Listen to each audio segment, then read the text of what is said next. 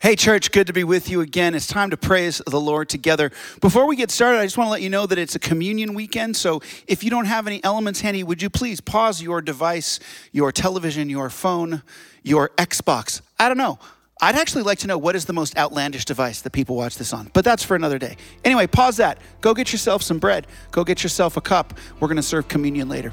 Before we do that, we're going to honor the Lord not only as the sacrificial lamb, but the Lion of Judah who reigns and rules over all. Let's sing about him right now.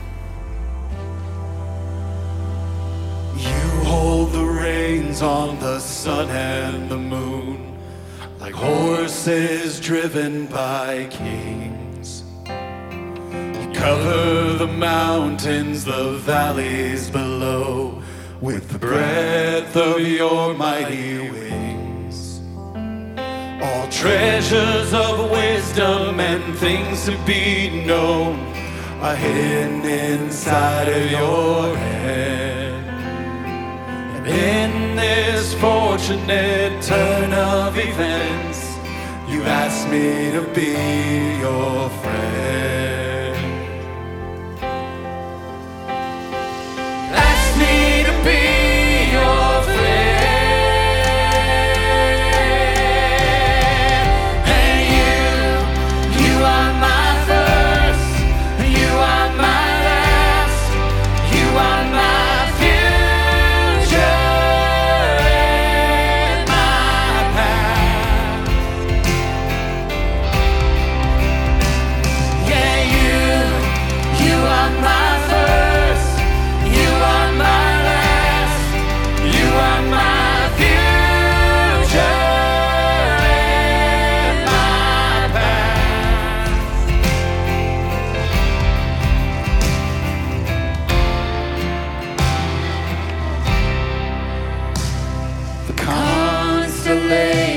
are swimming inside the breadth of your desire.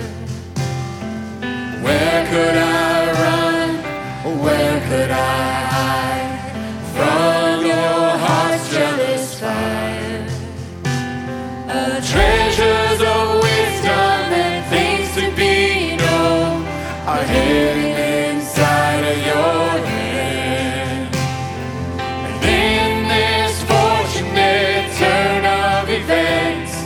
You asked me to be your friend. Thank you, Lord. Asked me to be your friend. And you are my first, you are my last, you are my future and my past.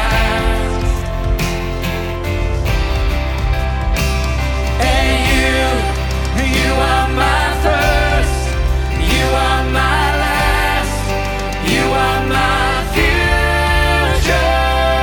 and my past.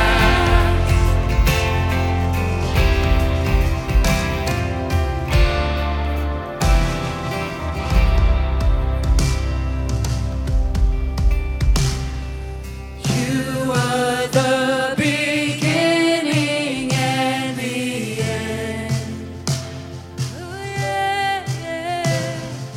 You are the beginning and the end. You are the beginning and the end. Yes, you are, yeah.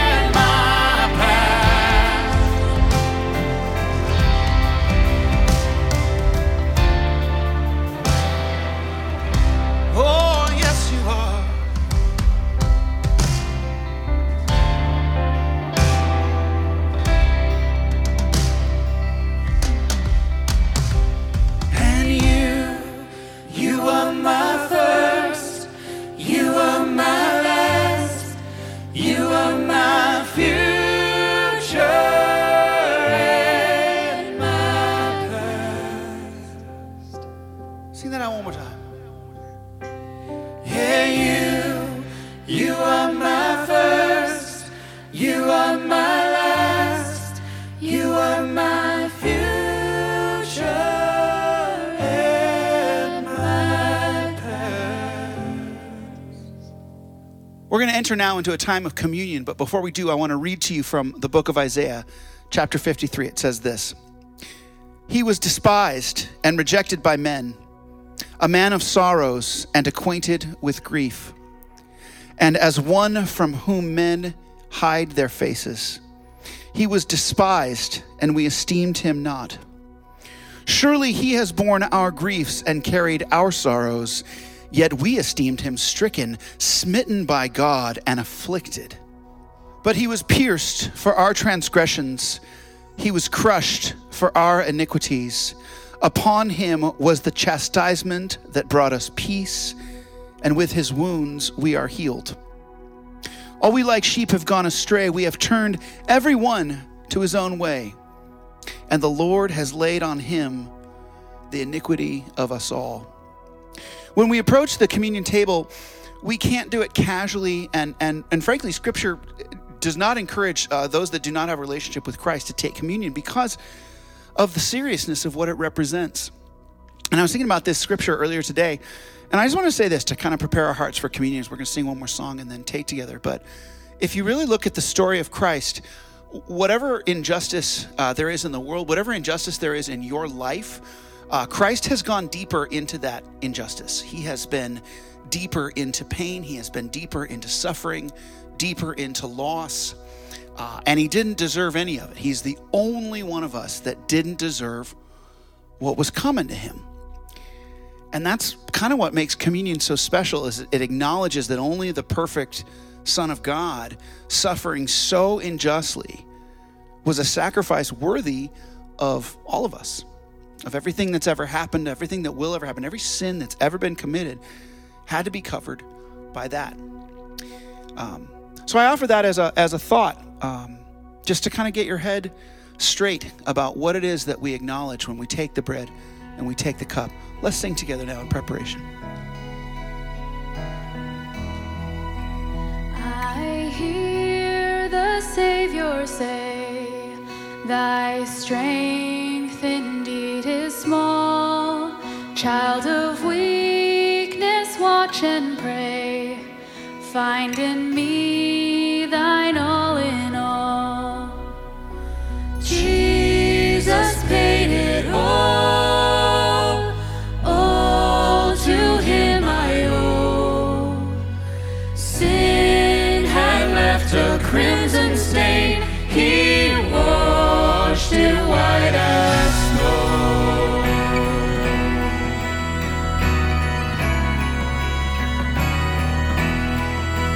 He washed it white as snow.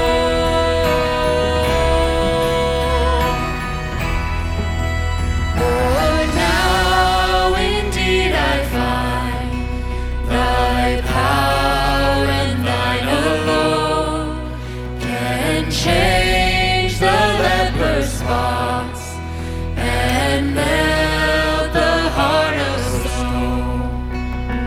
Jesus paid it all to him I owe. Sin had left a crimson stain, he washed it white as snow.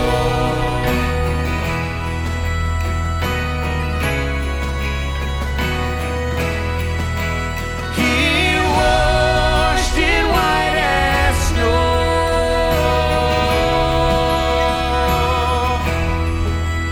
And when before the throne I stand in him complete, Jesus died my soul to save, my lips shall still repeat.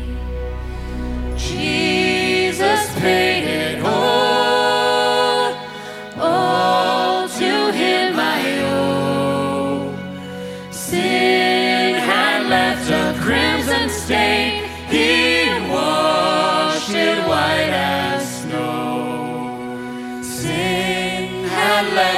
crimson stain. He washed it white as snow. He washed it white as snow. He washed it white as snow. So hopefully you have your bread and you have your cup. This represents the body of Christ. As the scripture said, it was broken for you. His body was buried, it was dead, and it was re-knit together and rose on the third day. And we can rise with him. Let us commune. Remember the broken body of Jesus Christ.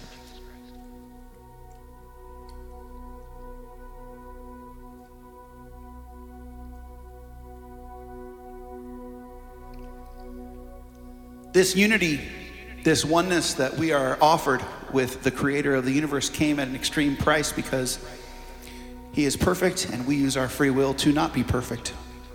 So this cup represents the blood of Jesus that was spilled as a sin offering for everyone that ever lived. Drink and remember him this weekend.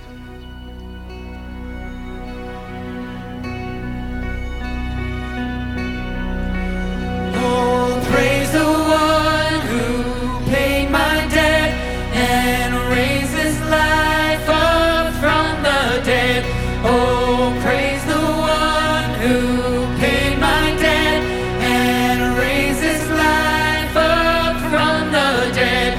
Oh, praise the one who paid my debt and raised his life up from the dead. Oh, praise the one who paid my debt and raised his life up from the dead. Oh, praise the one who paid my debt and raised his life up from the dead. Oh, praise the one who paid my debt and raised his life up from the dead.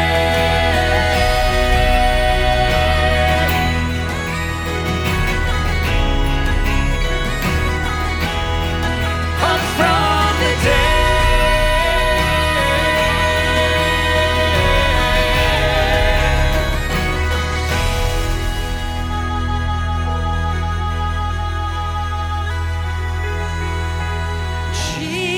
Jesus paid it all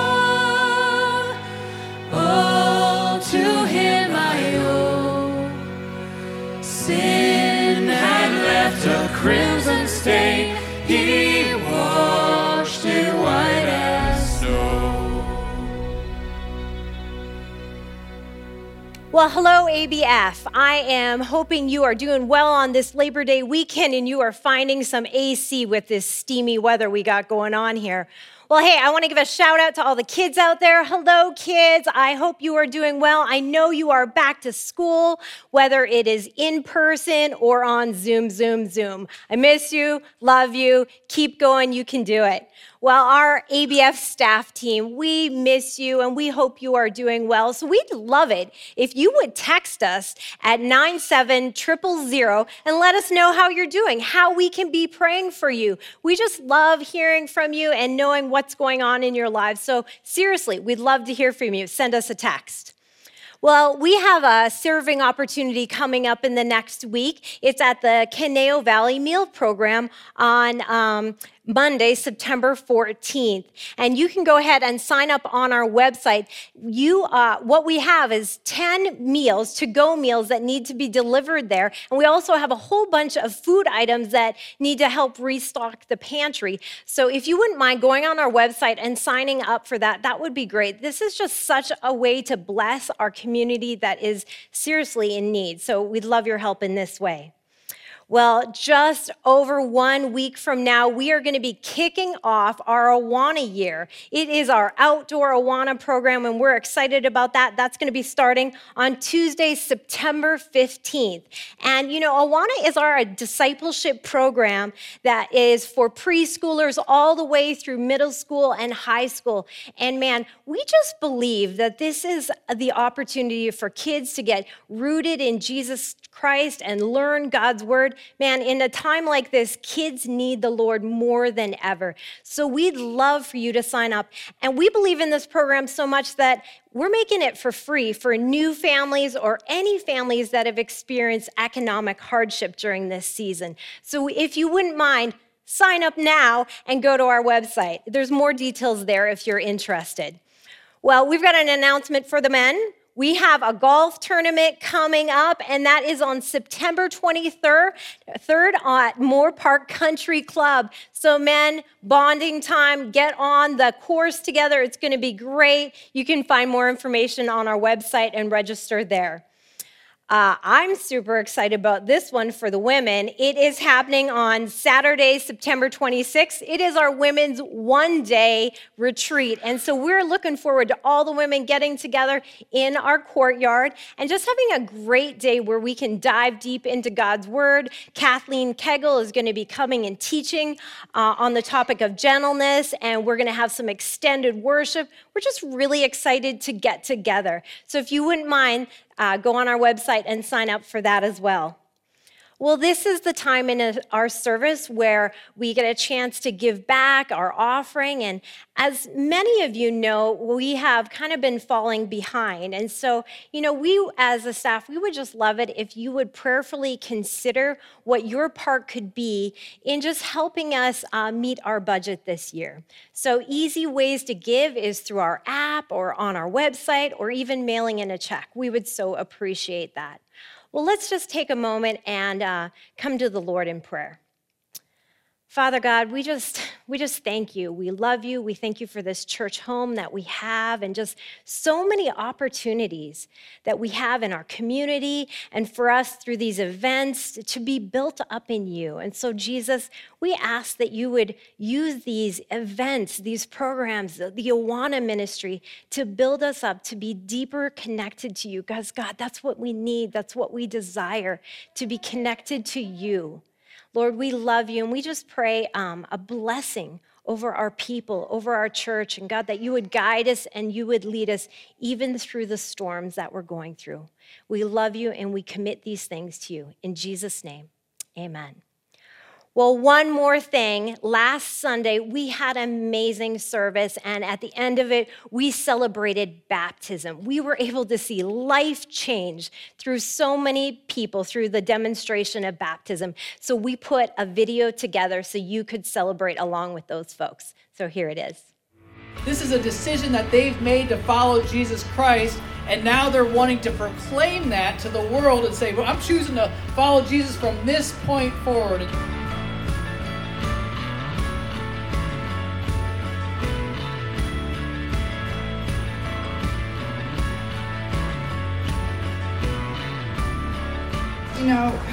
The growing pains that God has provided in my life, I thank God for all of them.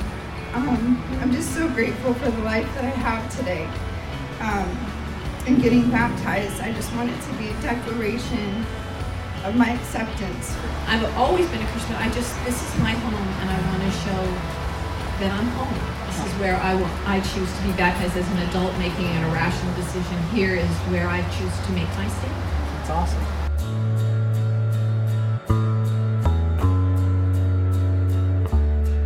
Based on your profession of faith, I now baptize you in the name of the Father, the Son, and the Holy Spirit.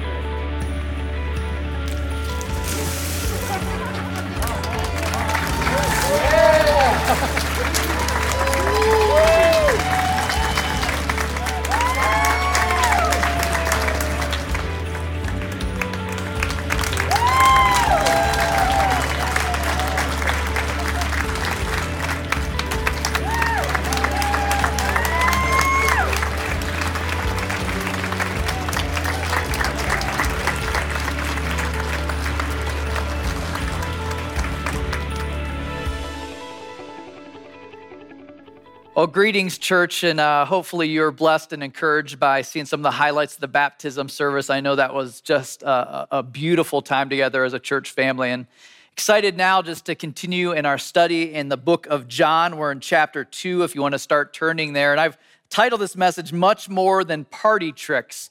and hopefully that'll make sense as we progress. A little confession as it relates to our title is just recently, in the last couple of weeks, my kids have introduced me to a whole new world, the world of TikTok. And that is a confession because I know there's a lot of garbage to avoid on that, but I find it kind of fun because they're showing me how you can choose different areas of interest, and based on that, they suggest videos that they think you're going to like. And I found that they're like spot on. They like nail it every time so often, whether it's a superhuman trick, whether it's a cool car video. But honestly, my very favorite out of all of them are the trick shots. Does anybody watch some of this? Dude Perfect is legit. Like the things that they're able to pull off. I don't know if it's trick photography and I'm just getting suckered or what, but either way, I definitely smashed that like button. All right, now there I've just exposed that I'm becoming a teenager. And really what I understand about how all of this works is that it all goes by likes. It literally, the whole world goes by how many people like something because they're able to monetize popularity. They're able to figure out how to use advertising and to get resources coming in because of the amount of people following, the amount of likes that are there. That's how our whole social media world seems to work. And I'm afraid when you think about paralleling that to our studies in Scripture, that a lot of times that lens in which we see things can be brought into the way in which we even see the church or God's word. When we look at different stories and accounts of Jesus through the Gospels, you can start to think of, what was he doing? Was he just trying to build a bunch of fans, a bunch of followers, to get a lot of likes? But it's actually just the opposite of that. In fact, it's more of a rescue mission that we're seeing captured in Scripture. A couple weeks ago, I mentioned the purpose of the book of John. It's explained by John himself, the author, in John 20:31. He says, "But these are written so that you may believe that Jesus is the Christ, the Son of God, and by believing you may have life in his name." So he came to offer rescue. He came to offer a new life in him, and it comes from faith and belief in who he is. So this entire book of John is a collection of evidences. It's making a case for Jesus being who he claims to be. And this week is really just the start of all of that. It's the introduction of the turning water into wine. It's kind of showing in all of these different accounts through the book of things that only God could do. Only God could do. Is this something that somebody that you know could do? A trick that they could pull off, that they could bypass time and create 120 plus gallons of wine without grapes, without a fermentation process? Do you know anybody? I don't know anyone. Let me pray before we dive into this section of Scripture today. Lord Jesus, we thank you for what we're about to read and what it reveals about who you are, your divinity, which changes everything. It changes the lens in which we see our life, the lens in which we see eternity, because we recognize that you came to rescue us. God, I pray that you'd make yourself real and that you'd be just vibrant, that you'd be alive and working in our time in your word, that this wouldn't the story wouldn't grow old because it's something we've heard, but you'd bring it new life, that you'd breathe energy into our time now. We pray that in the strong name of Jesus Christ. Amen. So where are we at kind of in the whole storyline? Basically, so far in the book of John, we've had an introduction of Jesus by John himself. And then we had John the Baptist do his introduction to the masses by introducing him as the Messiah, the Lamb of God that they've been waiting for. Then last week we saw an introduction that Jesus did to a few individuals where he invited specific disciples, 6 in fact, to come and follow him, to come and see what he's about. Now we're in day 3 of his public ministry, and it all kicks off with a pretty cool place at a wedding feast. Take a look with me at chapter 2, verse 1. It says, "On the 3rd day, there was a wedding in Cana in Galilee, and the mother of Jesus was there. Jesus also was invited to the wedding with his disciples. All right, so it's kind of setting the stage here. Let me explain a little bit of what's happening. Basically, this is the only gospel account that tells this story, and it mentions that it's the third day. So all of these things are happening in a really short period of time. You notice the location is in Cana, which is kind of cool because how we ended last week was God or Jesus promising Nathanael that he would see greater things than this. So he's in Nathanael's hometown at a wedding, about to do something that Nathanael's going to be blown away with. Basically, Cana was about 10 miles from Jesus's hometown of Nazareth. And it was known for being a smaller town. Basically, Nazareth had about 500 people living in it, and Cana would be estimated to be more in the 100-person range. So if there's a wedding or an event in that town, it's not like it goes by unnoticed. It's something that the whole town knew about. It would be talked about. It would be an exciting event for everybody involved. So the question that you might have, who's showing up here, he's got his mom, he's got his disciples. Why would he choose this to be the place that he begins his public ministry or his public demonstrations of who he is to the world around him? First, I would suggest, is the importance of the event. There's a sanctity to this ceremony. Weddings, in other words, matter. Public covenant matters. Societies that honor weddings and honor marriage, man, they're blessed and they're fruitful. Societies that don't, they derail and unhinge, as we see currently in our present world. Second reason why it may have been a wedding in which that he introduces himself is because it was really a dress rehearsal for the kingdom of God. So often in Scripture, Jesus is really clear, painting this beautiful picture of him being the bridegroom and the church being the bride. It's a picture that people could understand, that made sense when he's trying to help them understand what the kingdom of heaven is going to be like. It's kind of like the perfect day, if you will.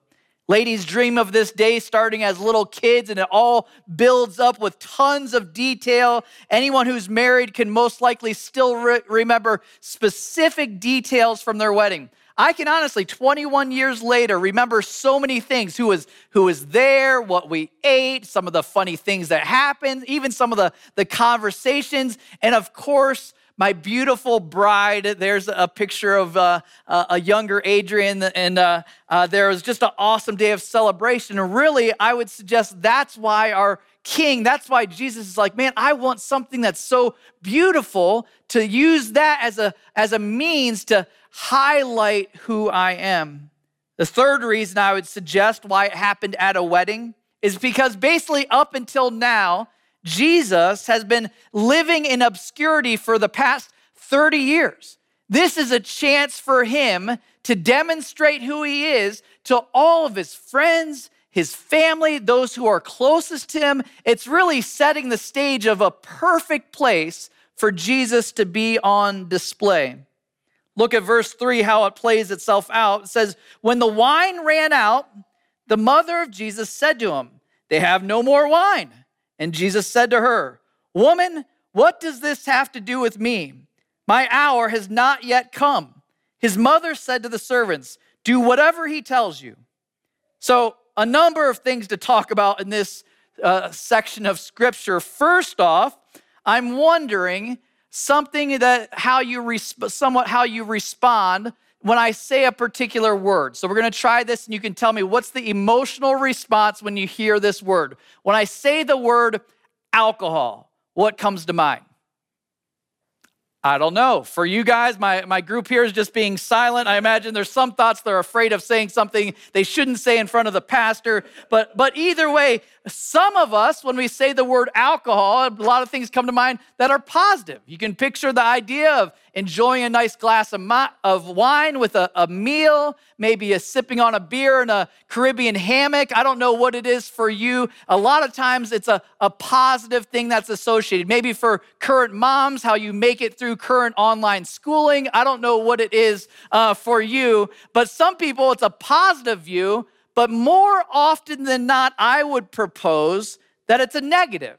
It's a negative thing when I say the word alcohol. Somebody thinks of maybe a parent or somebody they cared about who was an alcoholic. Maybe some regrets about some decisions that were made after over drinking.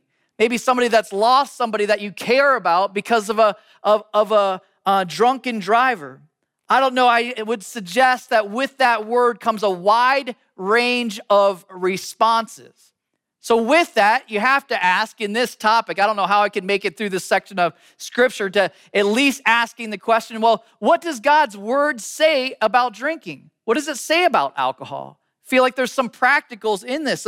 When you first start reading this text, it seems like a pretty clear endorsement of it.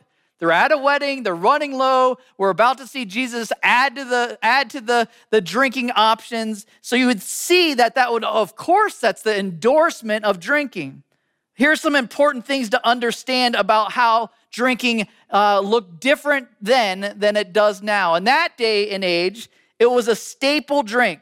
It was made of fermented fruit, basically mostly out of wine, mostly out of grapes, but other fruits as well. I was reading a little bit about it this last week, and because of their lack of refrigeration, it was an option for a drink that just was something that would quench their thirst.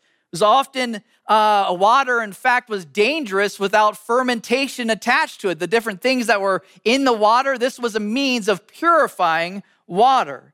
It was very different from what we drink today. The wine itself was often diluted by 1 to 10 water versus wine, or 1 to 3 at the very most. So here what we're currently dealing with is a drink that was used as a staple because it was necessary as a means to quench thirst rather than necessarily a means to get drunk. And so when they didn't have it at the party, that would be like saying, hey, we have nothing for anybody to drink.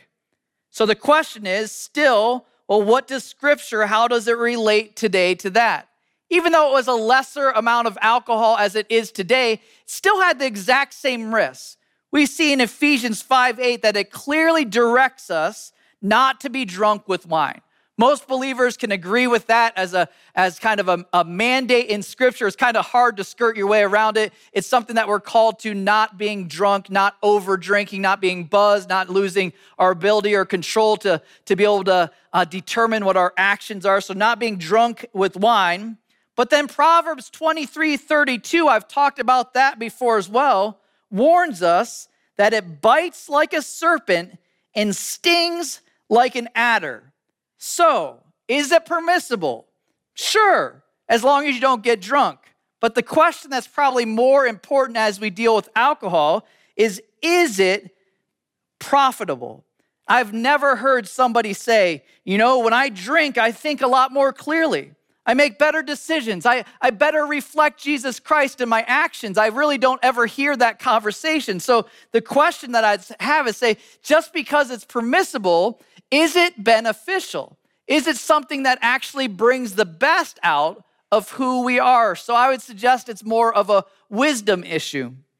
I would say that it's something that comes with a pretty intense warning label. I don't know if you've seen this before, maybe one of the commercials for some kind of a cream or some kind of a pill that's on, and about 25% of the ad is talking about how it's going to be a benefit. And then the next 75% of it talks about all the terrible things that are going to happen. We know we have this new hydro cream that's going to take away your dry skin, but it has the potential of lung disease, heart disease, and most likely you'll have a limb fall off. You're like, what? Like, what are you talking about? Or they're doing this while someone's riding a bike. And here's the idea. The same picture is true, I would propose, with drinking. For each of us to wrestle through our convictions with that, but also asking some tough questions. What is something good that comes from it? All right, I'll get off of my soapbox with that, but my overall idea is, if anything, if at all, tread lightly. It's found, as we continue in the story, it's important to understand the dilemma that they're facing. The dilemma that they're facing is a big one for this family that's involved with the wedding. More specifically, for the groom himself. You see, when someone gets engaged or betrothed, that idea is a betrothal or an engagement period often would last 1 year. And in that 1 year period of time, One of the responsibilities of the groom would to be able to demonstrate his ability to care for his bride. So some of the things that he'd be involved with would be either building a house or more often even adding a room to his parents' house. Parents, how would you like that idea? But here's the idea was proving that he was worthy of caring for this girl that he's about to commit to. This celebration would be a part of that as well, as far as pulling together details, providing for the resources needed. So him running out of wine would have been a complete social disaster. It wasn't something you could just run over to Vons and pick up some more. This would have been an embarrassment to himself and his family. So Mary brings the dilemma to Jesus, brings it to him. And a lot of people suggest that, well, maybe Mary had seen Jesus do other miracles before this. Maybe this is a plea for miracles. That's possible, but I would suggest maybe the more likely is this. Joseph is nowhere to be seen in the scene here. Most likely he would have been mentioned if he was. All the way the rest of the story of Jesus, there's nothing that mentions his existence. And even at Jesus' death, you'll notice that Jesus calls out to John to take care of his mother, which wouldn't be necessary if Joseph was still alive. So more likely than that, Mary was a single mom. And who do you think this single mom would go to whenever things were difficult to ask for wisdom? Who do you think she would go to? Are you kidding me? If you haven't had a child that was God in the flesh, don't you think you would lean into that? He never had a bad idea in his life. A lot of us think that about ourselves. He literally did it. Never came up with a dumb suggestion. In fact, whatever he would propose would be the ideal way in any circumstance. So I would propose that in this circumstance, Mary's saying, you know what? He's never failed me before. I'm going to Jesus with this dilemma, looking for the perfect solution. Now, you might not know this, but this is where the Catholic Church gets the idea of going to Mary to get to Jesus. It's interesting, though, that this is the only place in the New Testament where Mary approaches and asks Jesus for something. And notice Jesus' response, a rebuke. So there goes that theology. But instead, what is up with Jesus' response? Look at it again. Woman, what does this have to do with me? I strangely hear Chris Rock in his high voice saying, woman, what does this have to do with me? I don't know. Was that good? That was bad. I talked about it before. But here's the idea that I have is that this was a strange response. Now, a lot of guys are listening to this and they're like, you know what? I just found a new life verse. I'm adopting that. I'm using that from here on forward. But all joking aside, there is question, what was happening there? It's interesting to me, though, tone in which you say something. Because when you say that tenderly, it can be completely different. If you're saying, woman, what does that have to do with us? What does that have to do with me? There's a difference in that. That's why tone matters. That's why writing things on Facebook, you have to be so careful of tone because it can be misread. But most theologians see this as Jesus distancing himself from his mother, the mother-son relationship that they've had up until now. This is Jesus starting to move on and be more intentional about following his Father's business. The road that he's about to go on would be very difficult for Mary to endorse or be behind. So this is a separation many would propose. But his mom, notice in her response, knew that this day was coming, and instead of arguing with them, instead tells the servants to do whatever it is that he asks. Do whatever it is that he asks. I find it cool because we're about to see a little bit of the trend that I mentioned last week in the sermon, this idea of an introduction, an encounter, and a choice. This group of servants is about to be introduced to Jesus. Maybe they already knew him. They're about to have an encounter with Jesus, and then they're going to have a choice in how they respond. I find it really, really cool that Jesus is doing this. He's about to do this miracle behind the scenes, and he's starting with very first group of people that he's revealing himself to is this group of servants at the wedding.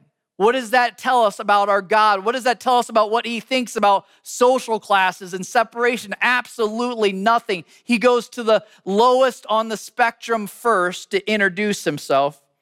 Look at verse 6, how it plays out. It says, now there were 6 stone jars, water jars, there for the Jewish rites of purification, each holding 20 or 30 gallons. Jesus said to the servants, fill the jars with water. And they filled them up to the brim. And he said to them, now draw some out and take it to the master of the feast. So they took it. All right, we'll stop there. This kind of an interesting interaction here. First off, to be clear on what's happening when it says these pots were used for purification, basically they would be what was used to wash your hands and feet. So kind of some gross water dealing with there, in and out, splashing and some nasty stuff. But here it's stone water, stone jars, which would have been more than earthen vessels, that it would have been able to keep the purity of new water in it. So he tells them to do something specific, to draw water in these 6 stone jars. And he gives us a sense of how much water this is because he says how much of it holds. So in those jars, you would have been looking at 120 to 180 gallons of water. Now, if you're filling up some water from a well, would that be an easy task or an amazingly difficult task? If it's a few servants that are doing that, I mean, that would be a big deal. First off, bringing it down to the well and then putting enough water to get 120 gallons in. This was a pretty impressive feat of faith for these servants. Think about it. Jesus wasn't their known master. Jesus hadn't identified himself to the masses yet. And so when he's making a request, they're having to act out in faith. I love that about most encounters with Jesus is it demands some level of faith. Still today, it's true, even for us Jesus followers during this time period, I'd suggest we're getting all kinds of faith testing opportunities. Anybody had some of those in the last 3 or 4 months? I know I sure have, just asking tough questions like, what's the church life supposed to look like during this? Will people ever come back to church? How do you plan? How do you budget? All of these things that I have to wait on him, that I have to seek him, that I have to listen to his leadings. All the things basically I've been preaching for us to do, now I have to apply. That's no fun. But in all seriousness, it's been a stretching season for me. What's it been like for you?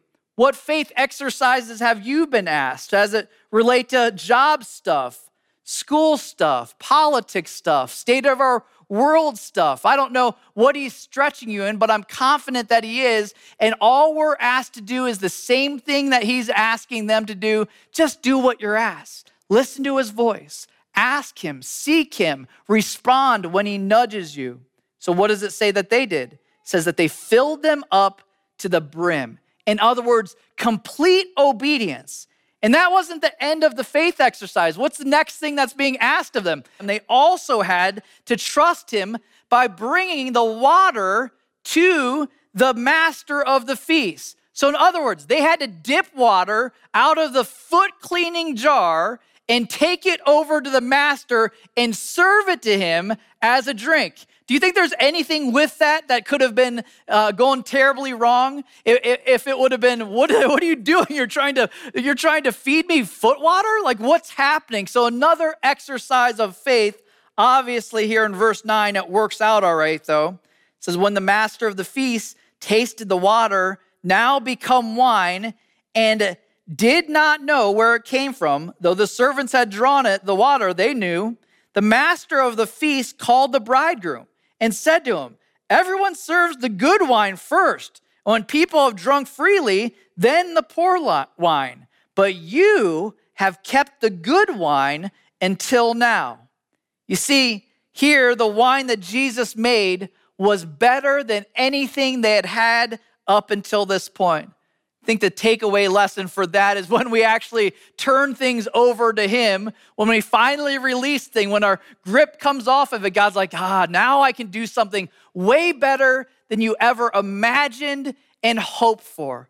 I love seeing how this plays out because the master of the house, what does he do? He goes to the bridegroom. I imagine the bridegroom was already aware of the situation that they were running low on the drinks. And so when he tastes this, he says, hey, this is the good stuff. Well, you've been holding out on me, maybe messing with him a little bit. I imagine the bridegroom, his mind is just blown. He doesn't have all of the answers because up until now, typically in a wedding, the way it would work is they'd bring out the nicer stuff first. And then as people have had a few drinks, then comes out the $2 chuck, the cheaper stuff. They're introduced them to that, and it's a little bit easier for them to palate. But here he's saying, you brought out the very best for last. I imagine this scene, and I think this is important for each of us. I imagine Jesus sitting back in the corner watching this whole thing play itself out with a little grin on his face, maybe looking over at the servants and giving a little bit of a nod and seeing how all of this, what had been a dilemma, what was a drama, which seemed unsolvable, Jesus got to encourage, got to bless, got to meet a specific need.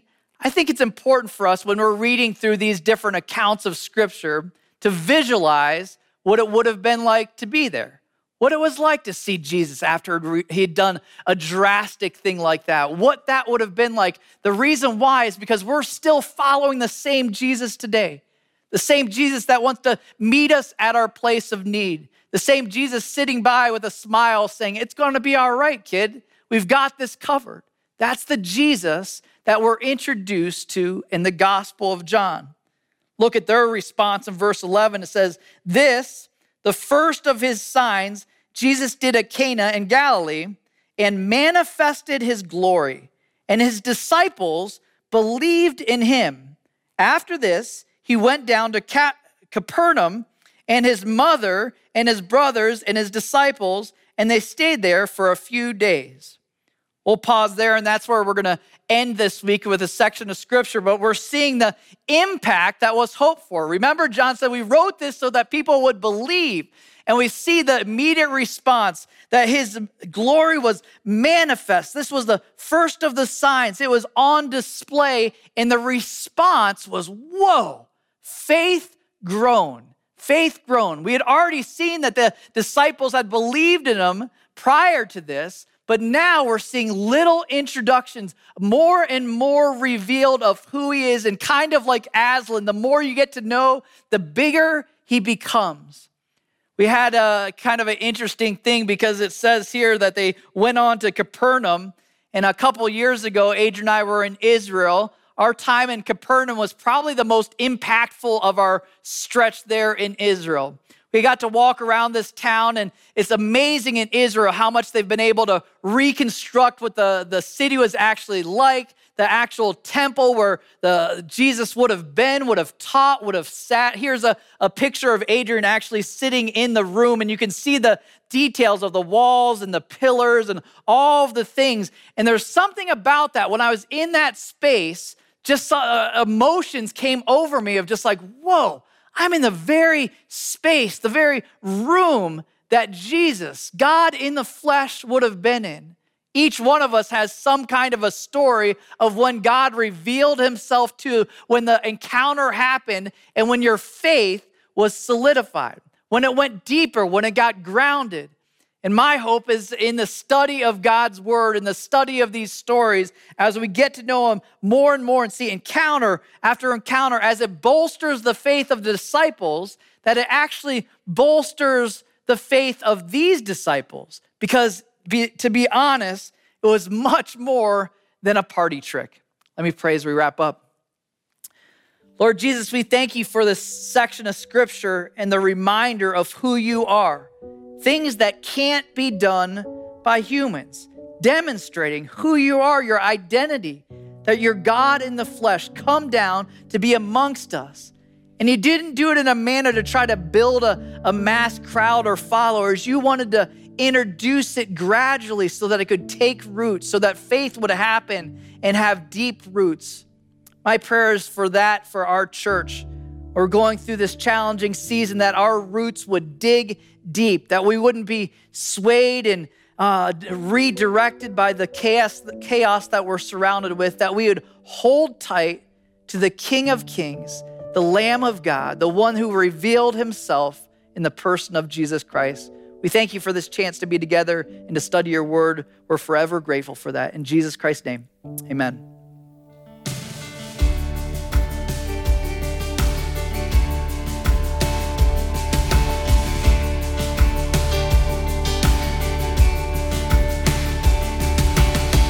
The battle rages on as storm and tempest roar. We cannot win this fight inside our rebel hearts. We're laying down our weapons now. We raise our white flag. We surrender all to you, all for you. We raise our white flag. The war is over. Love has come, and love has won.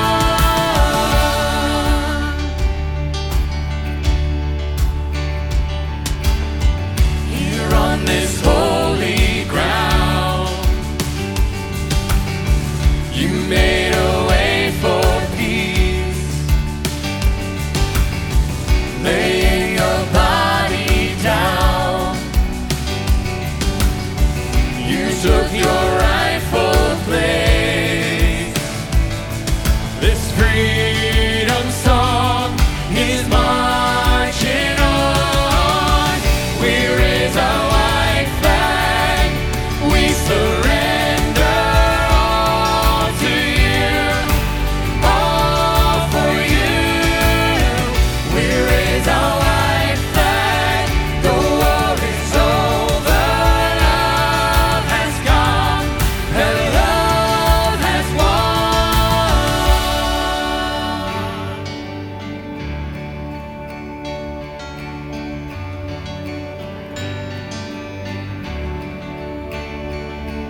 We lift the cross, lift it high, lift it high. We lift the cross, lift it high, lift it high. We lift the cross, lift it high, lift it high. We lift the cross, lift it high, lift it high. We lift the cross, lift it high, lift it high. We lift the cross, lift it high, lift it high. We lift the cross, lift it high, lift it high. We lift the cross, lift it high, lift it high. We raise our white flag. We surrender all to you, all for you. We raise our white flag. The war is over. Love has come. Your love has won. We raise our white flag. We surrender all to you, all for you. We raise our white flag. The war is over. Love has come, and love has won. We lift the cross, lift it high, lift it high. We lift the cross, lift it high, lift it high. We lift the cross, lift it high, lift it high.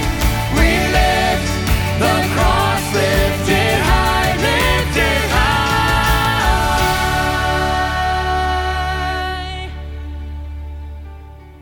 Well, thank you, worship team, for leading us. So grateful for that. Well, my hope, as usual, if there's any way we can serve you this week, any way we can come alongside of you, feel free to reach out. Otherwise, God bless you. Have an amazing week.